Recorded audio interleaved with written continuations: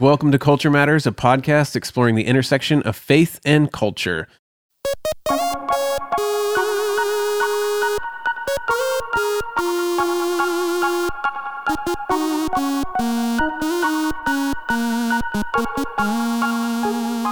I'm Elizabeth Woodson, and today we are doing a cultural roundup. So, let me introduce my co-host. We have Adam Hawkins over here. We have Tamarcus right here, Raglan in front of me, and also joining us, which I'm super excited about, is Chelsea Conway, one of the recorders, engineers, producers. I don't know. You have many talents. I love titles. And so today we're going to be talking about things that are happening in our world, and specifically what we want to do is provide you guys, the listeners, with an example, a model of how Christians can talk through the things happening culturally in our world.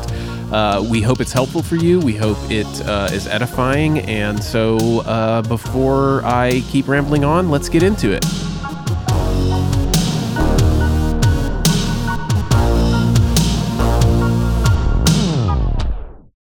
We're going to open with the Oscars. If you want to talk about maybe the last bastion of the public intellectual, right? It doesn't seem like many people are lauded in our culture as much as movie makers are these days. They still seem to be able to tell the stories that our culture cares about. I guess that's what I'd say. And so I think that's why it's important to talk about the Oscars. What are people consuming? What's big? What are we talking about in terms of media? And so the best pick noms. Chelsea, when are the Oscars? I think it's either end of March or end of April. Okay. I'm drawing a blank. That's fine, but they're coming up. And so these are movies from 2021 that did really well and that were critically acclaimed. And so here they are with March 27th. March 27th. That's awesome. Okay, so we have Belfast, a movie by Kenneth Branagh about Ireland, which is amazing. Coda, and that's a movie, I think it stars a deaf girl, right? Yep. And is it like a coming of age film? Yeah, she's not deaf. She is hearing, but her family is all deaf. That's right. And so it's about kind of that. That was actually probably one of my favorite movies of the year. Yeah.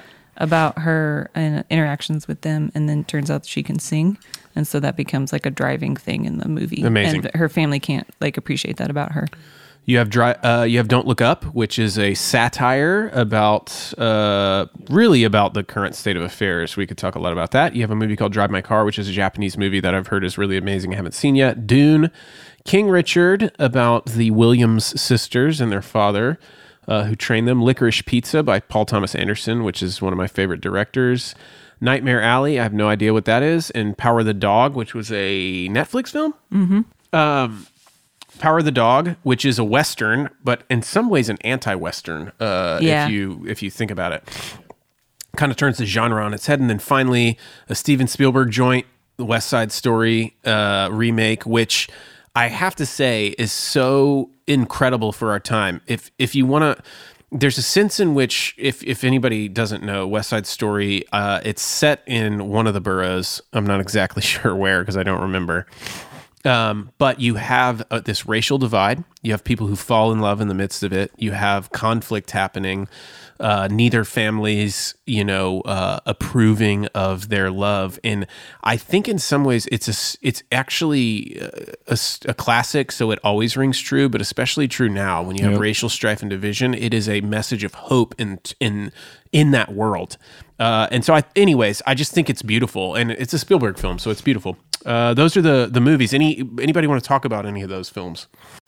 Did anyone see any of those films? Yeah, I'm shooting. What was that, like 13? I'm like 3 for 13. Okay, I saw most of them. Don't Look Up was the one that like probably peaked the most.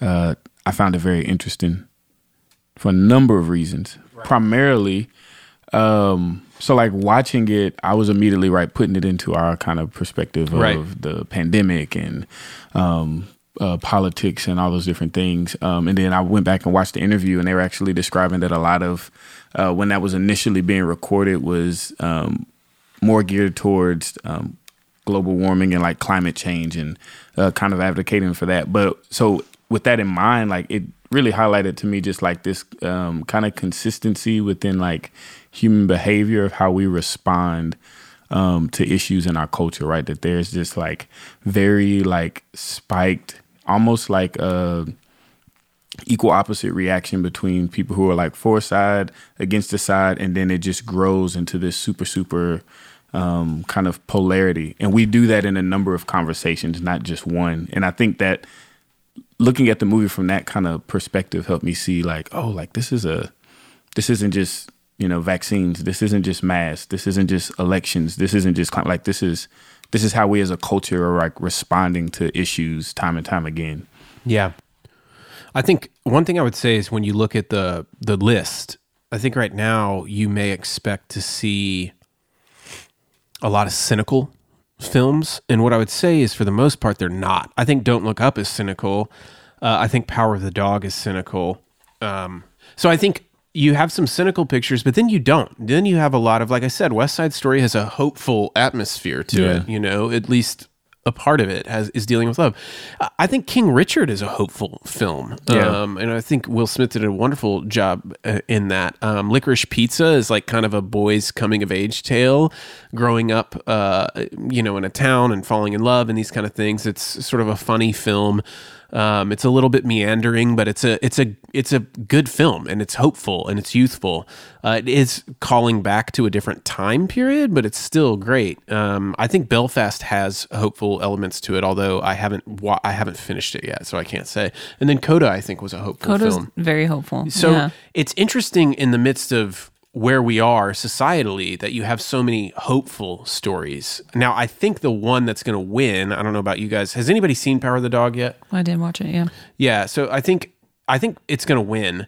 I think it basically takes the Western and it calls it toxic masculinity and then undoes it. It's a story about a closeted guy played by Benedict Cumberbatch, who is a cowboy who is awful and mean and sour and represents so much of like that sort of cowboy culture. And it says it's coming because he's closeted in his real sexuality. He can't express himself.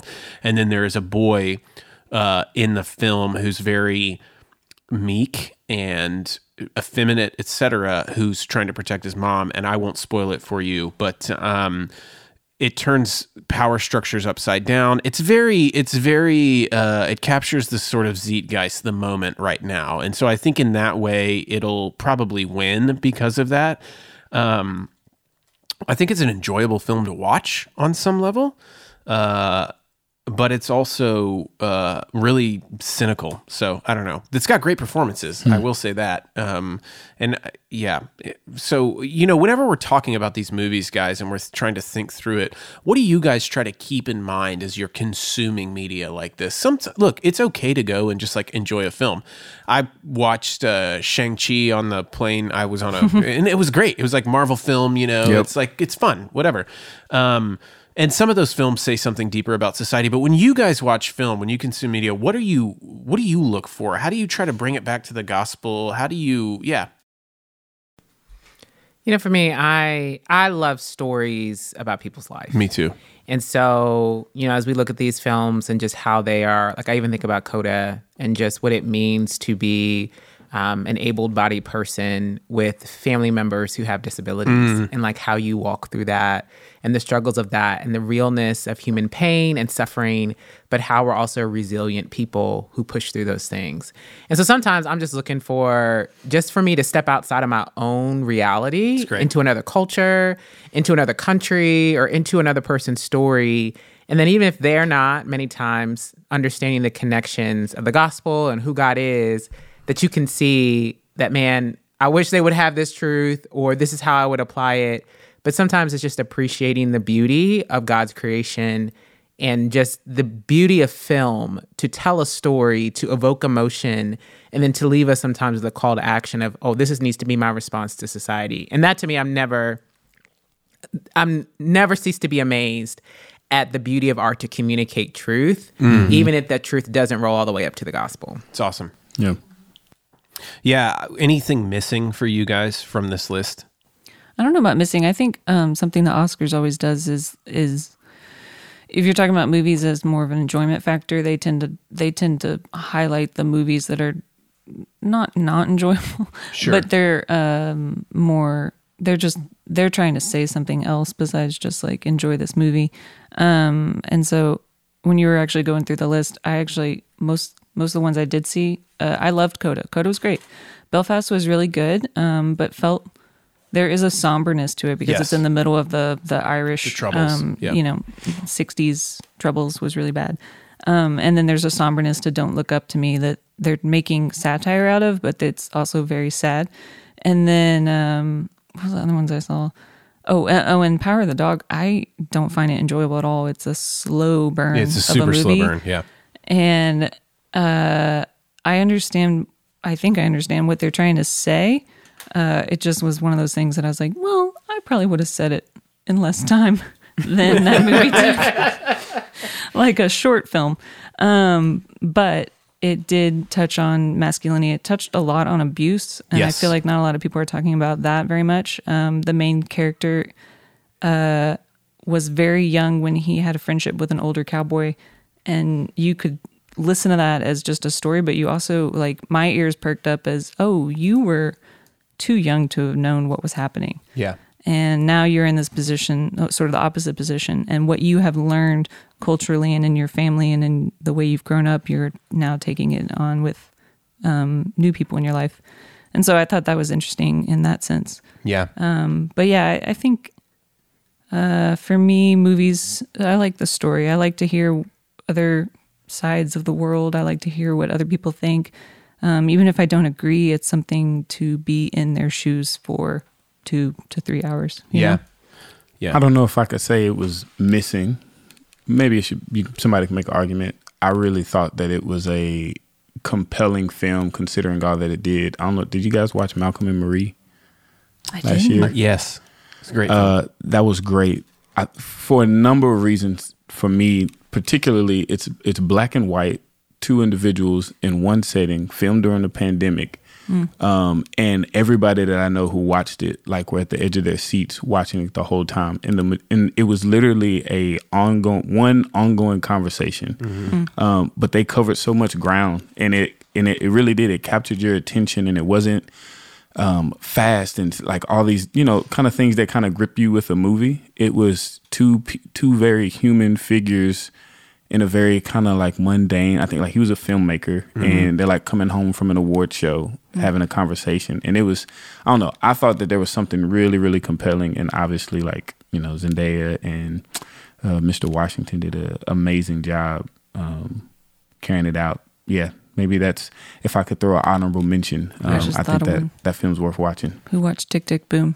I didn't see it, but I heard great things. I loved Tick, Tick, Boom. I thought that was incredible. If you don't like musicals, then you're probably going to be like, no. Did the new Macbeth come out this year? That wasn't. I think it's 2022. That was in time for the Oscars, but it did get some nominations, but not Best Picture. Okay. But just some other nominations. Same for Tick, Tick, Boom. Like, Andrew Garfield is nominated. Okay, that makes sense. Has a good chance of winning Best Actor. So. Yeah, and that's a Lin-Manuel Miranda feature. He directed that. He's been busy. And then he Yes. also did Encanto, which he will probably win an Oscar for song, maybe And then music. he had some part in the other one. West Side? No, the In the Heights, right? Oh, yeah. Yeah, he did. Well, that was his first. I don't know if that was. I don't know that if that's wasn't up for last year. any. No, it was the year Oscars. before. Okay. Yeah. Listen, when I heard the Encanto soundtrack on the radio, I was like, they've made it. They Yeah. made it. Made it. We should. We don't talk about dedicate a burnout. whole, Yeah. whole episode to that. I think when I'm looking, I'm always fascinated by the fact that the story of the gospel is retold over and over in films, the ones that people love. And I think it's okay to show the darker side. Again, I think film that's art communicates something deep about the human condition, and not all things are wonderful. If you told slices of the Bible, they could make for some pretty depressing, scary rated R films, right? So I think it's okay to have stories that say something about the world that leaves out part of the story, which is redemptive. But most of the best stories, I would actually just say the best stories always have a redemptive element, and it's fascinating. So, like, even thinking about, like, Harry Potter films or superhero films or any of these films, right? And so one film I think that's missing from here for me was The Green Knight, which was a really great movie. And it's a adaptation of Gawain the Green Knight from Arthur's Round Table. And it's got a sci-fi element to it or fantasy element to it, but the story's all about forgiveness. It's the whole story is about forgiveness. It's really amazing and fascinating. And I think it's got a really strong gospel element. It was a great film. Dev Patel plays the main character, which is super cool, and he does a great job. So that'd be one that I think's left out. Any things, books, music, TV shows that you guys would highlight? Yeah, I think one of the recent what do you want to call it, entries on Netflix, Inventing Anna. I'm think I'm more into like if you give me like a good we got 7 episodes, 45 minutes miniseries kind of little miniseries. Yeah, that's what I'm looking for. And I checked this one out because Shonda Rhimes was the writer, and she hits. So I thought one of the things that was so interesting about the show, right? So it's about this. If you haven't seen it, any of y'all seen it? I haven't seen it. Yeah, give me a little summary. Yeah, so it's about this girl who's kind of an enigma initially. It's based on a true story, right? And it's based on a true story, yes. And you actually can read the article of like the true story that inspired it. Wow. Fun fact. But you are introduced to her. She's going to prison. And this whole thing is she has this vision to build this art kind of museum and space in downtown New York. And there's a journalist that's piecing her story together and trying to figure out who is she? She's asking her closest friends. And even within that circle, there's all these differing opinions. And so as you go throughout the show, part of the questions that kind of arise is, because a lot of it has to do with, social media and who we are, how we portray ourselves, are people as they are portrayed, even if they're pretending, are they ultimately as you experience them? You never quite get to some of the background pieces till you get to the end. And I won't give that because that kind of gives a story, but it was really fascinating considering how far more distant to one another we may feel, especially in this age of social media where you think of, there's a lot of people who, have you ever met somebody and they're kind of already are talking about things about you they know, and it's I saw you on social, or I listened to you on the podcast, or right, we're so connected without actually having an intimate relationship with each other. So yeah, I think there's something really interesting about the idea that I know this term is such an overused term, but how inauthentic our current age is. Yeah. All of ourselves are so constructed. If you think about the recent, and I don't know how recent it is, but it feels recent, kind of obsession with identity. It feels so, you have to construct yourself. So think about social media. It's this Inventing Anna movie is about this girl who basically constructs a self online, right? And how many of us are involved in that project? If you're a social media user and you're curating, I want you to see this picture. I want you to see this. This is how I want to dress. I'm embodying this thing. This is how I identify. I identify in these categories. And it's all this very constructed self, which I think makes us less authentic than just being who we are in some ways. And so I guess it's strange to say that's the air we breathe. That's the air we breathe. That's the air our kids are going to grow up in, or the next generation, or whatever. You literally are told from a young age, you have to, what gender do you want to construct? What sexuality do you want to construct? What blah, blah, blah, on and on and on. And then what are you going to portray online and everything? And I think that's celebrity culture now. Yeah. I want to look like this. Let me go plasticify myself. I don't know what it is, but let me have all these surgeries to change my identity. We now are not just ourselves. We are a carefully cultivated menu of plastic surgeries, of social media, things, of tweets, of sound bites. Yes. And it is, I think, a very sad thing. Yeah, and it's one of the scary and I think one of the interesting observations that's made in the show. At one point, her like lawyer is speaking on her behalf, and he says the only difference, he was comparing her with another person in history. He was like, but the only difference between her and him and really any of us who do what she does is that it worked, right? And so like there's a sense in which you can do that and it works. And Yeah. That's interesting. you get the job, or you become the figure, and you get the achievement, and nobody ever, questions, or you become that in a way, and people accept it, and it only becomes an issue when it doesn't work. I was gonna say, how many times has that happened that we just don't think about that? That it just worked for that person, but we put them on this sort of pedestal almost. Exactly. I mean, you could almost say, back to the movies, if anybody saw King Richard, you could almost say that for I forget, what's his name? Richard. Yeah. Williams. How he got his daughters to where they are. Like, it really was just him going in and saying, no, I'm going to force my way in this door and make you coach my daughter in tennis because she's incredible. And then the coaches are like, oh, okay, how many people have asked them and it didn't work? Or they just were able to brush them off or whatever. But for him, he got in the door. Yeah. Exactly. Yeah. It's interesting to think. I mean, I think if you're an influencer on social media, and I'm not trying to, maybe I am, I don't know. I want to be honest, but if you're an influencer, that's kind of your job. Yeah. Your job is to to figure it construct a self that is, think about this. It's been probably for 15 to 20 years, but think about how many people try to turn themselves into a brand. We never used to talk that way. It was just like, oh, I'm an actor and I do these films, or I'm thinking about our celebrities, just celebrity culture a little bit. Like, I'm a this, I'm a that. Now the goal is to turn yourself into a brand. I'm a fragrance. I'm a magazine. I'm a this. It's like total objectification of self. I'm now a brand. I'm bigger than me, And man, I just think that is bonkers. It is. Yeah. It's weird, yeah, because before, influencing was a byproduct, right? Like I have this stage, therefore I like influence a mass amount of people, and it's like, no, like I am setting out to be a person who can influence a lot of people, like in and of itself. One of my favorite, to whatever end, right? One of my favorite accounts, which I'm sure everybody's seen, and I'm not on social media, so I've seen it from other people, but it's called Influencers in the Wild. I don't know if anybody's seen it. It's great. But it's taking pictures of people who are trying to be influencers.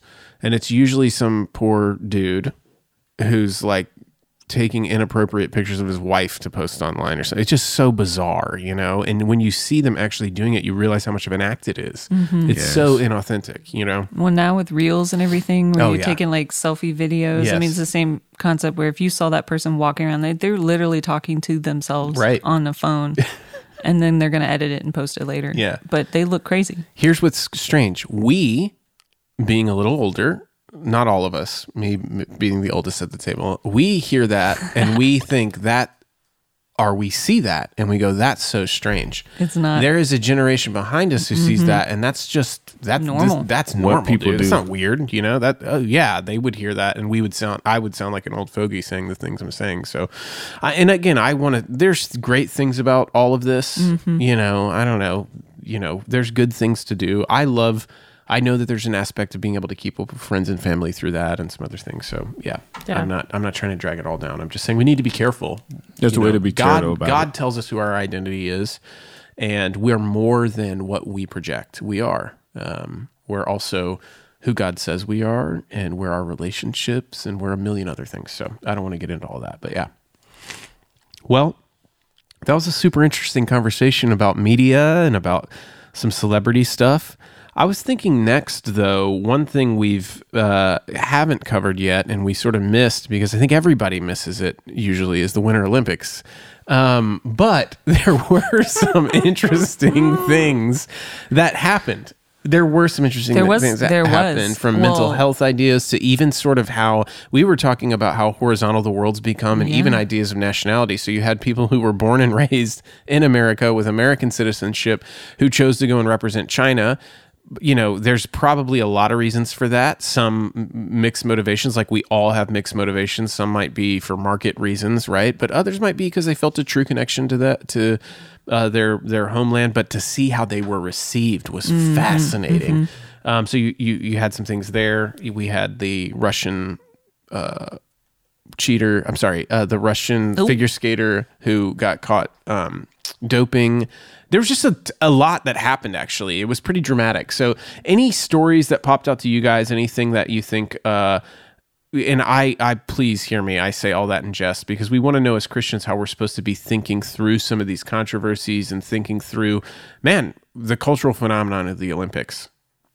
The cultural underwhelming phenomenon of the Winter Olympics. There was something about nobody watched this year. Yeah. But I love the Olympics. So I love watched the Olympics. I watched a lot of it. I did appreciate Michaela Schifrin's whole thing. She basically bombed, in lack of a better word, on all of her races. And Twitter at first was kind of like, oh, this is just so surprising. Right. There were a lot of haters. There was a lot of people who just were like, let's just leave her alone. It's not a big deal. Mm-hmm. And then she came out pretty quickly and acknowledged an underperformance. You know, she just was like, not everybody has these kind of days. So I appreciated that. She actually just like week or two ago got like 4th place in a world race. And so everybody was like, look, I mean, she is still an incredible skier. Right. You can't be like tied to this one performance. And there's a lot of factors behind why she didn't do well and all that kind of thing. But it was just really interesting to see the conversation around like just succeeding in something that you should be good in, the expectations that people have, the like pressure that your country and your team is putting on you, the pressure that she puts on herself for being a world-class athlete, that kind of thing. So it was interesting. Still a big fan of hers. I watched the Olympics. I'm always fascinated by how people do not like the Winter Olympics. I know. And then the Super Bowl came on like towards the end, and it was like if anybody was watching, they stopped watching in America. Yeah. But I love figure skating, and so to me, it's a beautiful sport. It is, yeah. And was really just captured by the story of this Russian girl who, I mean, her skating was just beautiful. She's incredible. I watched her performance. Yeah. I mean, she's a young girl, 15. And then towards the end of the Olympics, it comes out like this whole doping scandal.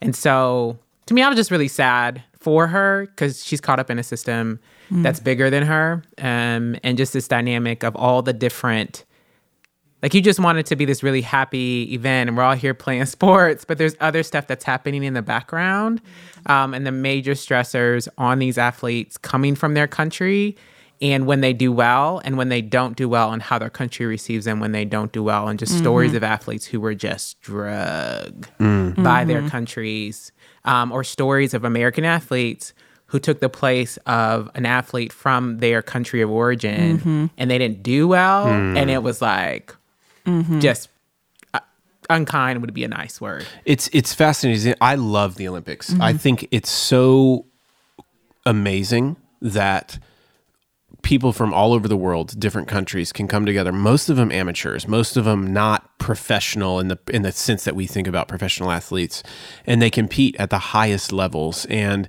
there is a way in which we can oversimplify it, but there is a way in which these people become, these athletes, whether it's right or not, they carry more than just themselves and their own performance. They carry the hopes of a nation. I mean, if you think about, like, I'm not going to look at Norway. It's a country of 5 million people, okay? Think how small that is. We have several cities of over 5 million people it's a country of 5 million people, and they dominated. They had the most gold medals and most medals overall.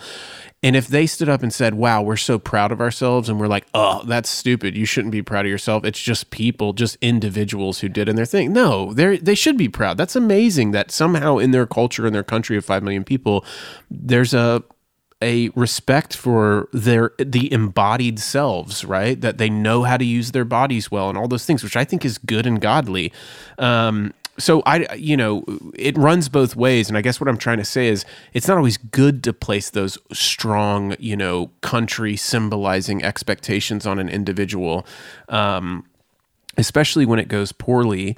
But we also, it's a weird kind of experiment in that, whatever that psychology is, because you did have a couple of Chinese athletes, Americans, who went over and represented in China, and you had the figure skater who did really poorly. and she was torn apart, just torn apart by the Chinese social media, Yeah. whatever their Yeah. Twitter or whatever it is. But then they had that Goo, the Goo, snowboarder, right. did incredible. Who Right. did great, and they embraced her. And her Right. argument was that she wanted to go to a market that she could excel in, Right. and then she did. and then she did, right? Which is like, is that? How do we feel about that? Like, Yeah, you yeah. know? I mean, I don't know. As a Christian, I don't know. It's hard to have a Christianly opinion about that. I feel like, meaning, I don't know that the Bible cares one way or the other. Yeah. I do think how we should treat these athletes is Yeah. the most important question Yeah. that we need to be asking, and we do not need to add to the noise that's tearing these people down, man. Yeah. I mean, it's Yeah. just, it's like you said That's about it. Schifrin, like. Man, I thought she showed so much grace. She did. She said some incredible things. And to deal with the pressure of having to go on social media and see people tear you down, you know. And I don't know. I can't even remember the name of the Chinese American figure skater, but I felt my heart went out to her. Yeah. I mean, just torn apart, you know. And we've seen that even with the Summer Olympics. Right. You know, and so conversations around mental health and what's the gymnast's name who Simone Yeah, Biles. Simone. Simone Biles, who That's what says, I was I gonna can't say. do this. I don't feel safe. And then once again, people annihilate her or try to on social media.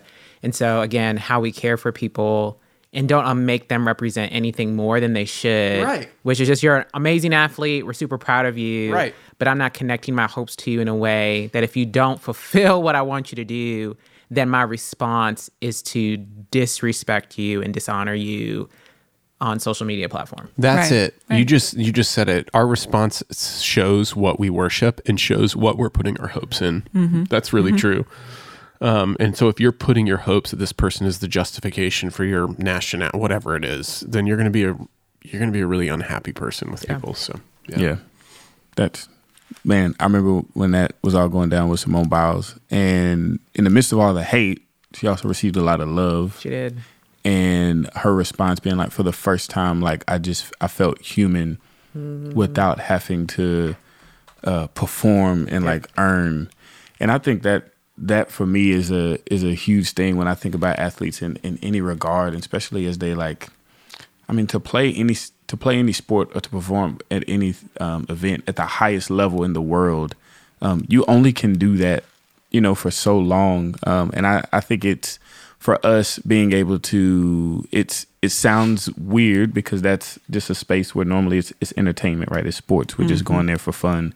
But that's really an opportunity where we get to recognize the Imago Dei of people, that they're more than athletes. They're more than just what they can do with their bodies. And that means even the little jokes and things that we want to put on social media, like that's affecting a person. Yeah. Yeah, it's a human being. They're Yeah. human. is there anything you guys want to talk about that we're missing?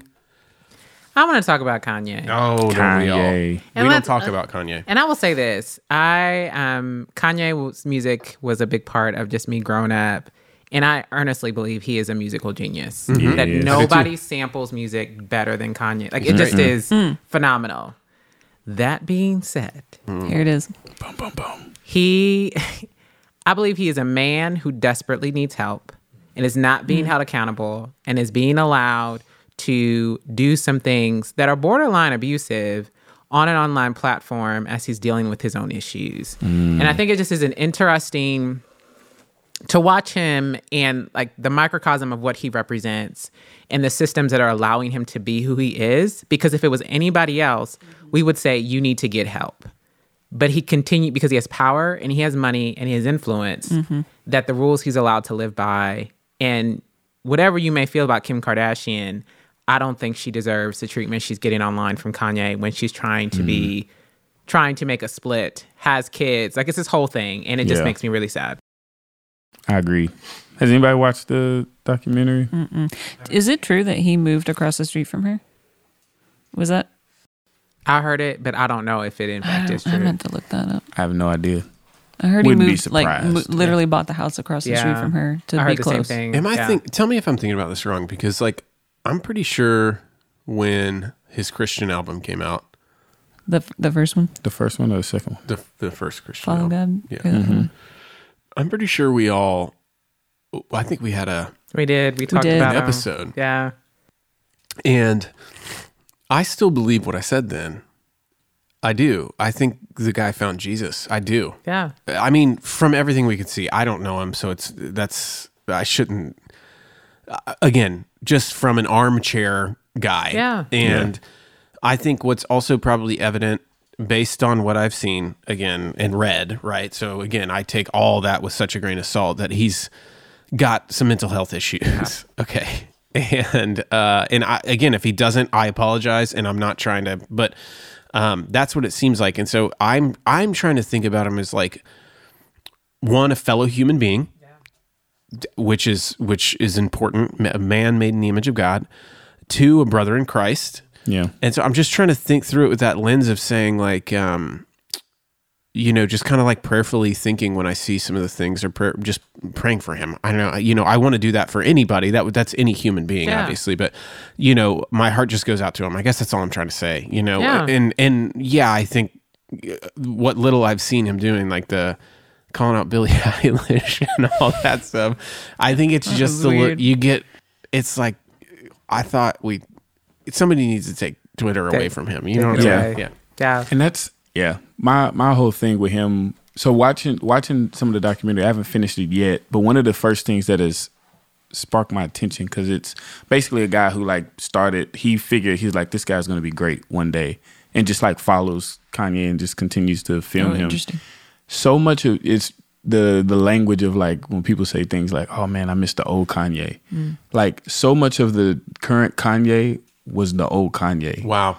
More than his kind of that like weird, quirky, like the things he would say, how he would say them. Like that's like, you can see that and it's like, oh, he's always had that like thing that he has now. When he was doing it then, it was with a small group of friends in an apartment off of a grand stage. And it's like, man, you like scale all of his life now. So not making any excuses for him, but I just think about like, you go through a divorce, your like former wife is in some kind of entanglement with this guy who like basically like made fun of your mental health issues on a grand stage of Saturday Night Live. I didn't know that. You know what I mean? Like the things that we got going on in our lives, like nobody's, all right, maybe somebody like talked about us in the office. People. Yeah. But like millions of people in the world laughed alongside this guy as he like poked at you. And now he's dating your ex-wife. Like, and you have these mental health, like there's just so much of, I'm just like, man, how much does it like a human being take before anybody starts to, do something strange, send out a weird tweet. And I think it's really easy to sit back and like see, and I mean, I don't think it's just him. I think it's celebrity in general, right? Like it's easy to sit back and go like, why would anybody do that? They're crazy, and use that kind of language. And it's like, man, what would we do if all of a sudden the kind of things we were dealing with in life like scaled that high? It sounds like you're saying celebrity is not good for people. Might not be. Yeah. No, you don't. You don't want that life. Lord, don't give me poverty, don't give me riches, right? Like this. I think about the importance of community with Kanye. Yes. Because you're in a situation, and I appreciate you sharing that to Marcus, and like he hasn't changed. Because even that, I have felt that. I'm like, I want the old Kanye back. And it's like, he's the same guy. He just has a world stage and no boundaries because that's what that place provides you. But just when you need to be around people who can help see clearly for you when you can't see. When you can't see. Yep. And know that people that you love and that you allow to put boundaries in your life to protect you from the things that you'll do when you're not well. Right. And just, it makes me wonder about his community and about the people who are around him, because if we can see that something isn't what it ought to be, then what is it? And you can't make full-blown assumptions, because he's a human being with agency. He can do whatever he wants to. But just as the Christian perspective of when we are not well, who do we have around us to care for us and the importance of not walking by yourself, because there are moments you need other people to guide you because you will guide yourself into a hole. That's really good. I like It's that. like when you look at these, maybe one of the Christian ways of thinking about things like celebrity and like Kanye's situation is say, what's the lesson to be derived, you know? And I totally agree. It's that, man, you should always be accountable to other people who have the power or authority to actually do something in your life, right? You can't just be accountable to people who are yes men or whatever. And I don't know his situation. I'm just saying in general. And so, yeah, that idea of God tells us to be in community, partially for our own protection, that very reason. Yeah. So as we think about Kanye and just his situation and just his community and need for community, we think about Inventing Anna and this representation of just social media culture and how we are inventing identities online. And then as we think about the movies we watch and the stories they tell, and what's the Christian connection? What's the gospel connection? And I think we can remember, one, that we're all image bearers. And so as we are responding to the people that we're seeing online, we respond with compassion and grace, but also wanting to be in accountability because we know the systems and structures God set up for our well-being, but ultimately that we would be willing to enter into people's stories. We watch to learn, to love, and to guide people towards the Lord. So we hope that you enjoy watching movies and some TV and listen to some good music, but as you do so, you think about how they apply to the gospel.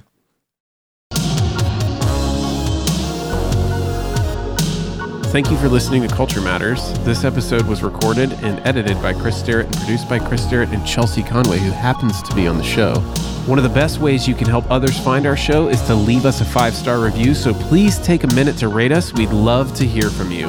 Another good way to interact with us is by following us on Instagram and by supporting our Patreon page at patreon.podbean.com/culturematters.